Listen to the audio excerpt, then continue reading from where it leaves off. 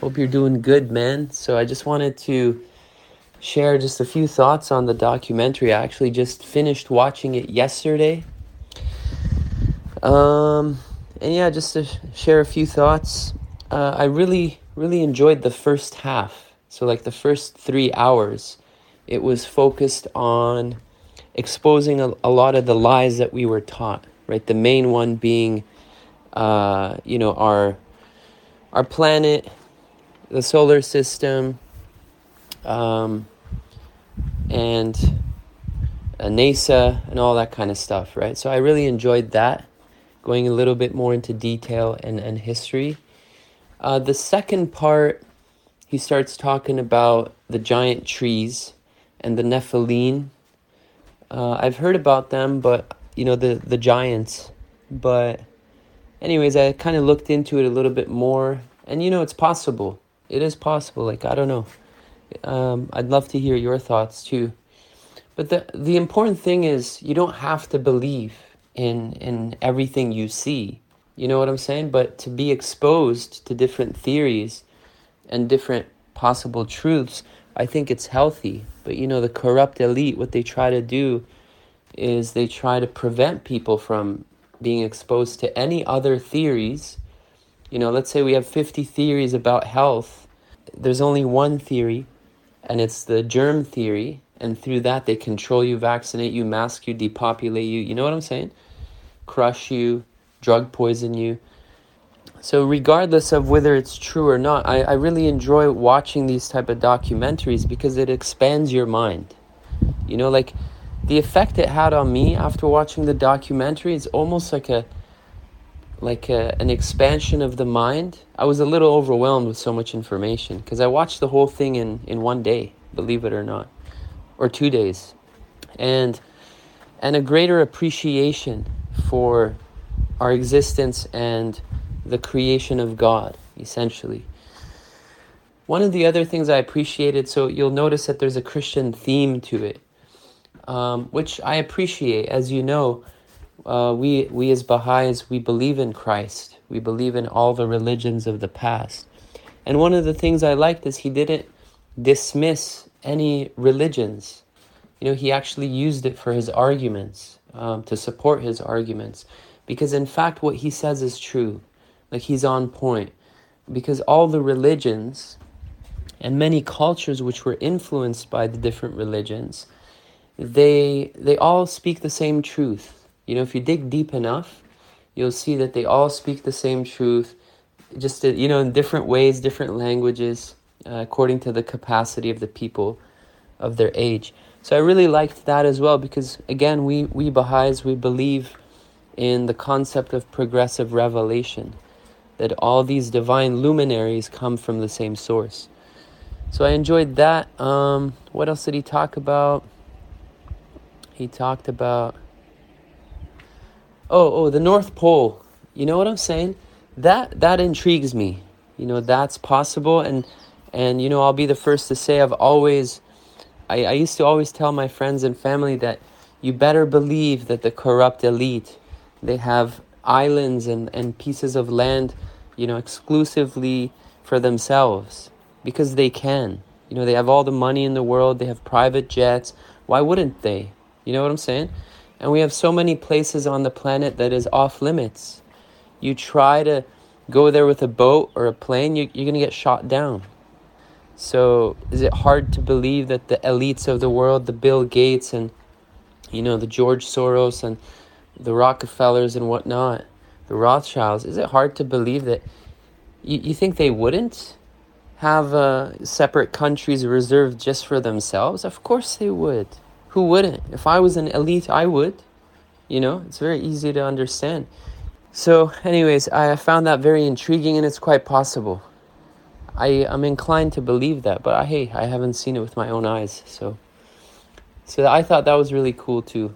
But anyways, it kind of got mystical in the second half, which some people appreciate. I do too, There was an emphasis on dark forces opening up a dark hole, like to unleash the devil and all that kind of stuff. And that's the only thing that we Baha'is don't believe in. They may be doing that because they're part of a cult and they believe in that, like Voldemort. Like, if they resuscitate the devil, then they will be rewarded. You know what I'm saying? But we as Baha'is, we believe that basically, and I know you know this, it's this concept of that darkness is merely the absence of light. You cannot fear it, and you shouldn't fear it, and that the solution is merely basically bringing back the light in you. Be the change you want to see. If each one of us connects to the source of light, and our inner beings become illuminated, then everything gets solved, essentially. It's the terrain theory of disease. When the purity of every cell is restored, the electric charge between the cells is restored, oxygen levels, alkalinity, you know what I'm saying? Health is restored in the body. So every cell plays a huge role. When the terrain is compromised, that allows for parasites and fungus and whatnot to hijack the system. So killing the parasites is not the solution. It's the alteration, the restoration of the alkaline design of the body, which will make the terrain an inhospitable place for infections and whatnot. So as a human race, the system is such that power attracts corrupt people. You see what I'm saying? So if you get rid of the Bill Gates and the Rothschilds and whatnot, other ones will take their place because the system is vulnerable. It allows for and in fact promotes corrupt narcissists. If you're not corrupt or narcissist and willing to crush the 99%, you'll never get promoted to get up there by those who control the positions of power. You know what I'm saying? It's almost like a ritual. Yeah, and you have to prove yourself every step of the way that you're willing to crush your fellow human beings and rape children and drink their blood and all that kind of nonsense. But anyways, so I did the other thing I appreciated was his emphasis on frequency and vibration, which I'm sure you've heard about, which Nikola Tesla talked about. If you want to understand the universe, think in terms of frequency, energy, and vibration. And I just feel that even as a natural, healthcare practitioner, I've had such a huge love for this topic and passion. But I feel that I want to dive even more, deeper into this and just implement it in my life. I have frequency machines. I have 2 frequency generators, different companies, different types. And not only just frequencies like from a machine, but when you think about bees, like you talked about the bees, when you think about nature, when you think about the sun has a frequency. And we're told, divine scripture, the Word of God, he talked about the Word of God. And I really enjoyed that, that he said, be, and everything came into existence. The vibration of the Word of God. And this I believe in as well. When one begins to recite the Word of God, with a beautiful voice, and you chant it, sometimes you recite it, and through the recitation, you hear back to it. We have a lot of scripture that talks about the power of the vibrations of the recitation of the Word of God, the effect it has on one's soul, on one's body, on one's surroundings, And so this is a topic I'm hugely passionate about, and it kind of just emphasizes the importance of tuning into that frequency of God, essentially, through his word on a daily basis, like we're told to. If we don't, we lose our power. We're no longer connected. Because just like the sun emits its life-giving frequencies on the planet, the spiritual sun also emits a frequency. Not only do we have to turn towards it like the flower does to the sun, but the other key aspect is we need to be in tune to be able to receive it, to vibrate to that same frequency. You know what I'm saying? Like a receiver. Like Nikola Tesla said that he was a receiver in line with those frequencies, and he was receiving all of these inventions from the world of the unseen to the world of the visible, to the world of the seen. And this is something that we're taught in divine scripture as well. at least in the Baha'i writings, it's all over the place, where he says your heart has to be pure.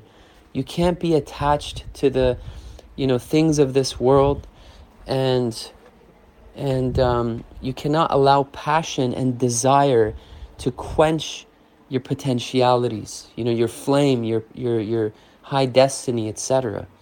And so we're constantly reminded, he says, that you have to cast out the enemy from your heart so that the friend may enter therein. He says that thy heart is my home, sanctify it for my descent.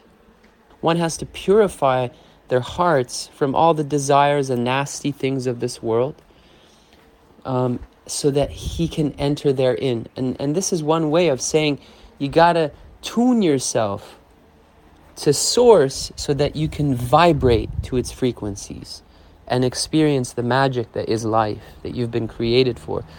So this is something that we're all human, we all have attachments and vices and addictions, and this is something that really excites me to be alive, is to explore this journey, becoming more pure and detached, and purge oneself of all of the things of this world: fear, anxiety, lust, gluttony, sloth, all of these things. Free oneself from as much of that as possible and start tuning into the frequencies of the Lord. Anyways, I thought I'd share that with you, just a couple thoughts of my own. And anyways, have a good one. We'll talk soon, I'm sure, after you watch the documentary.